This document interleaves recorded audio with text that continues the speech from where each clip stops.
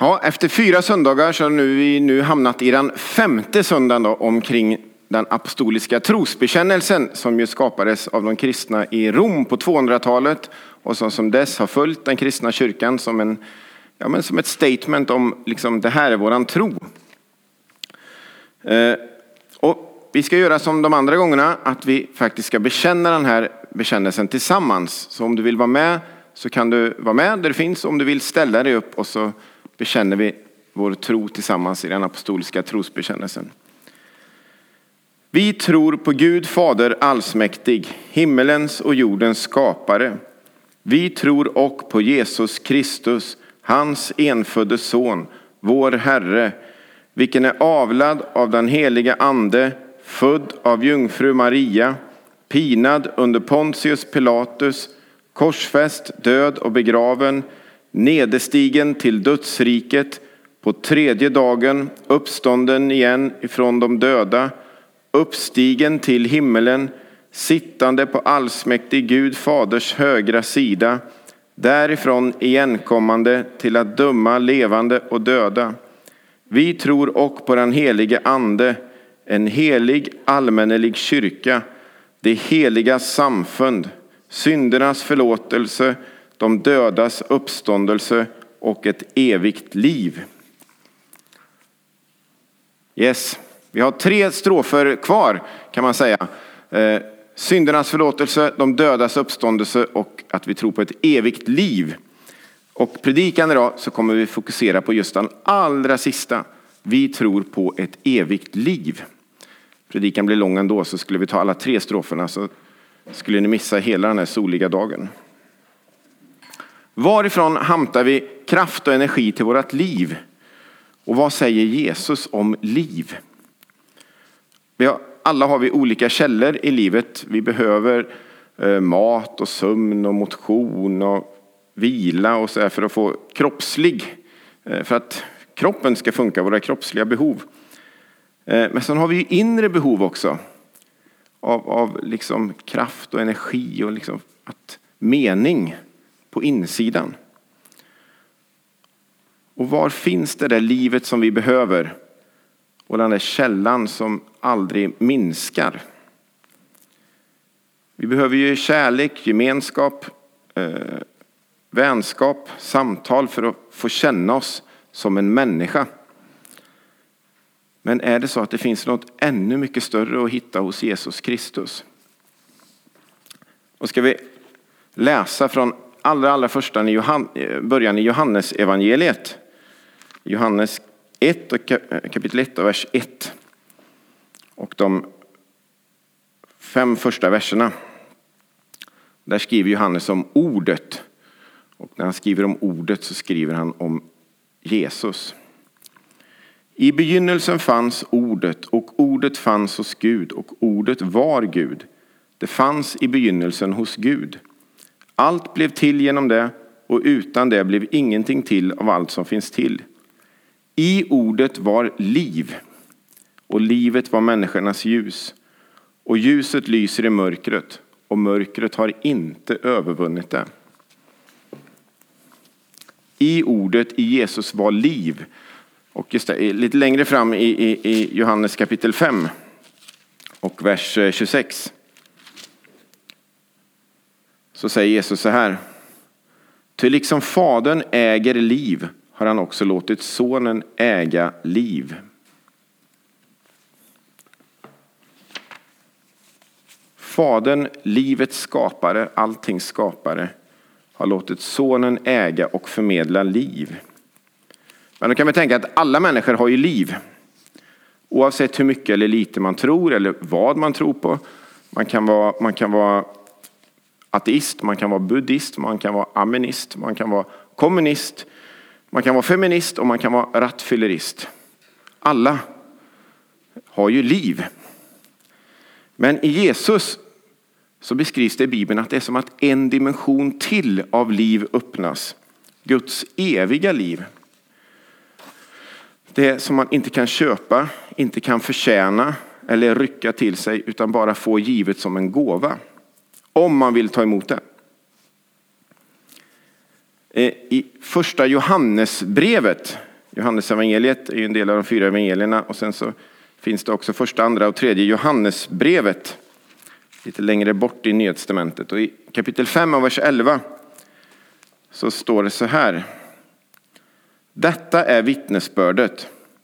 Eller de goda nyheterna, den goda berättelsen. Gud har gett oss evigt liv. Och det livet finns i hans son. Den som har hans son har livet. Den som inte har Guds son har inte livet. Så rakt på och pang på är Johannes. Vi kan ha jätteschyssta liv här och nu. Men det är inte det som Johannes skriver om. Utan det är det eviga livet som bara finns hos Jesus Kristus. Det är livet som gör att det här livet som vi lever här inte är allt. Att döden inte är slutet. Utan att allt en gång ska bli återställt. Domen ska bli utdömd. Ondskan krossad. Och all sjukdom, avundsjuka, sorg och klagan ska bli utraderad. Det eviga livet som vi kommer tillbaka till, men som man faktiskt kan få kliva in i redan här och nu i gemenskap med Gud själv. En del säger att tron på Gud, det är som en snuttefilt eller en nalle för de svaga människorna och de rädda människorna. Men jag skulle vilja vända på det och säga att tron är för de modiga människorna. De längtande, de som vågar kliva in i det eviga livet här och nu och leva sina dagar i gemenskap med Gud.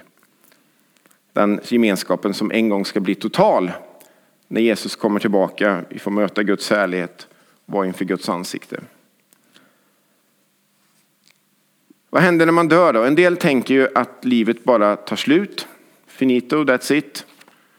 Vi lever de här dagarna vi lever och sen så är det bara slut. Men väldigt många tror jag ändå på något sätt inom sig känner att men det måste finnas någonting mer. Det kan inte bara vara det här. En del tror ju att vi blir andar som hemsöker eller kommer tillbaka. Som både kan vara till besvär och kan vara till god hjälp för människor. Det finns ju många sådana populära tv-program nu. En del hamnar ju i hinduismens det här förtvivlade kretsloppet som man bara längtar efter att få komma ur till slut och bli ett med det gudomliga. Men i populärversionen av det så är det något fint att man återföds och återföds och återföds till någon sorts finare version hela tiden. Reinkarnation. Men många tror jag går omkring kanske bara med en sorts sån här seriebild i huvudet av en gud, skäggig gud på ett moln och att när man dör så blir man någon sorts ängel som svävar runt där uppe bland molnen. Och så får man inte riktigt ihop det med livet här och nu. Vad är din bild? Det kan vara olika för alla av oss som lyssnar. Är man uppväxt i en frikyrkokultur eller subkultur så kanske man har bilden av den gyllene staden och att det är en väg eller trappa dit upp liksom, som svävar bland molnen. Eller så kan man ha bilden från olika sådana här nära döden upplevelser som man har hört eller läst om. Ja, man kan tänka olika. Jag ska skicka med några tankar idag. De flesta i alla fall tror jag av oss ser himlen som en rörelse från en plats till en annan plats. Från en värld till en annan, från död till evigt liv. Och där kanske, om man då är kristen, att Jesus är den här bron över liksom. Men himlen är generellt någon annanstans. Och det gör ju också att himlen blir svår att greppa. Vad ska vi göra hela dagarna i himlen? I det eviga livet? Kommer vi känna igen människor? Kommer det finnas hundar och marsvin där? Hur kommer det vara? Min mamma när jag växte upp, hon deklarerade alltid på första advent. När de i kyrkan spelade Otto Olssons stycke Advent på orgeln. Då sa hon alltid att så här kommer det vara i himlen. En del, jag har hört en pastor som sa att himlen det kommer vara som en gudstjänst som aldrig tar slut, som håller på för alltid. Och då kan ju en del av er genast tänka kanske att oj, ska den här gudstjänsten aldrig ta slut? Jag är trött redan. Det låter mer som helvetet än himlen. Men frågan är, finns det ett annat sätt att se på det här med himlen då? Ja, vi ska läsa från Matteus kapitel 19 och vers 16-17. Matteus kapitel 19 och vers 16-17. Det här handlar om en ung man som ägde mycket, hade det bra ställt, som möter Jesus. Då kom en man fram till honom och frågade: Mästare, vad ska jag göra för gott för att få evigt liv? Jesus sa: varför frågar du mig om vad som är gott? Det finns bara en som är god. Men vill du gå in i livet, så håll budorden.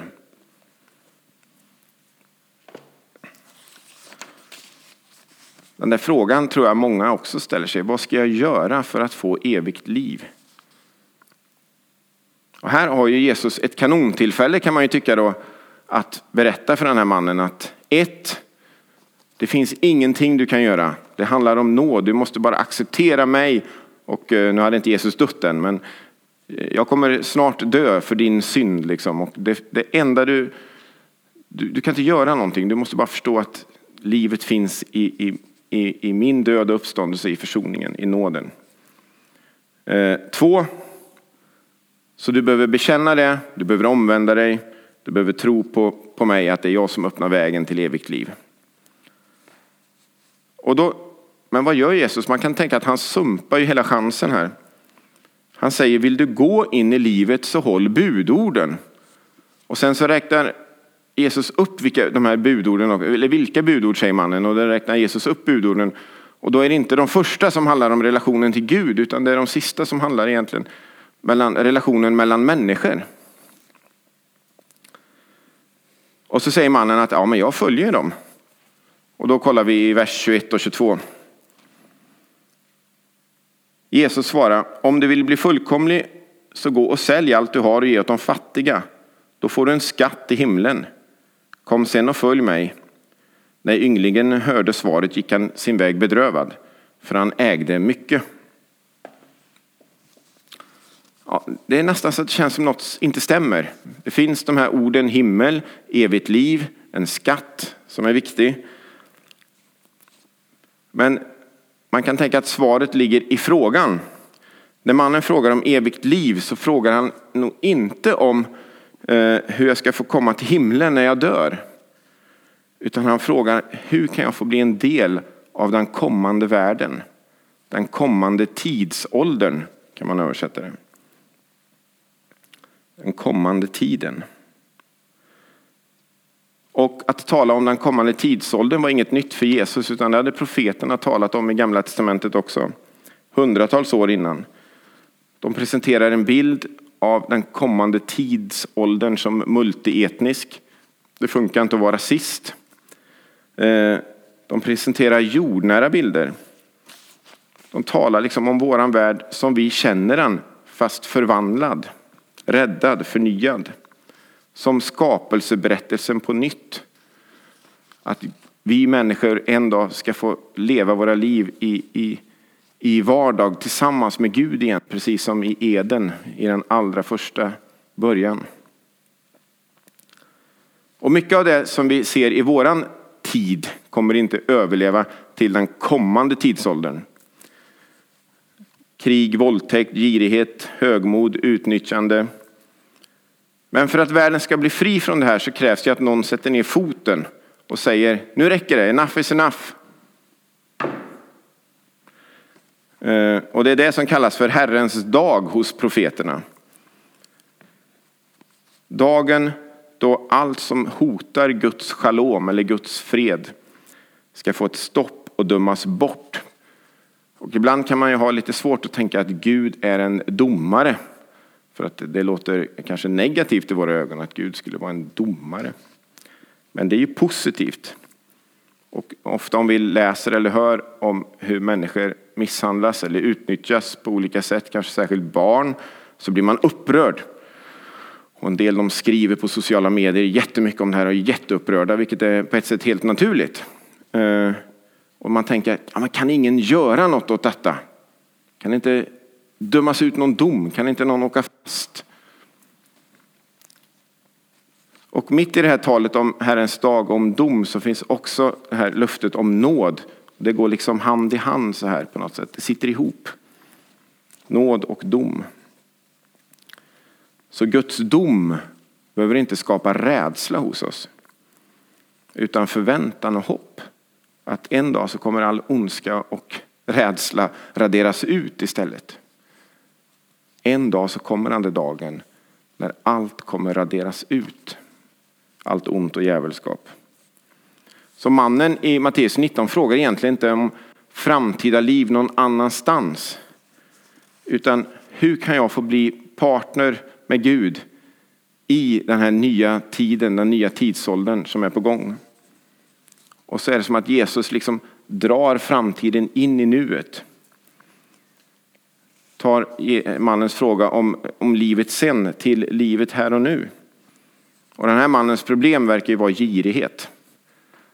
Han klarade inte att släppa taget. Och girighet kommer inte finnas i den kommande tidsåldern. Så han håller fast vid någonting som inte kommer finnas i den kommande tidsåldern. Så väljer han istället bort skatten i himlen. Och hur vi tänker om det eviga livet eller om himlen, det formar också hur vi lever våra liv här och nu. Om vi tänker att vi bara ska lämna det här till någonting helt annat, så varför ska vi bry oss? Varför ska vi bry oss om rättvisa? Varför ska vi sopsortera? Varför skulle vi möjligtvis köra en miljöbil? Den här världen ska ju ändå gå under. Det är ju skit med alltihop.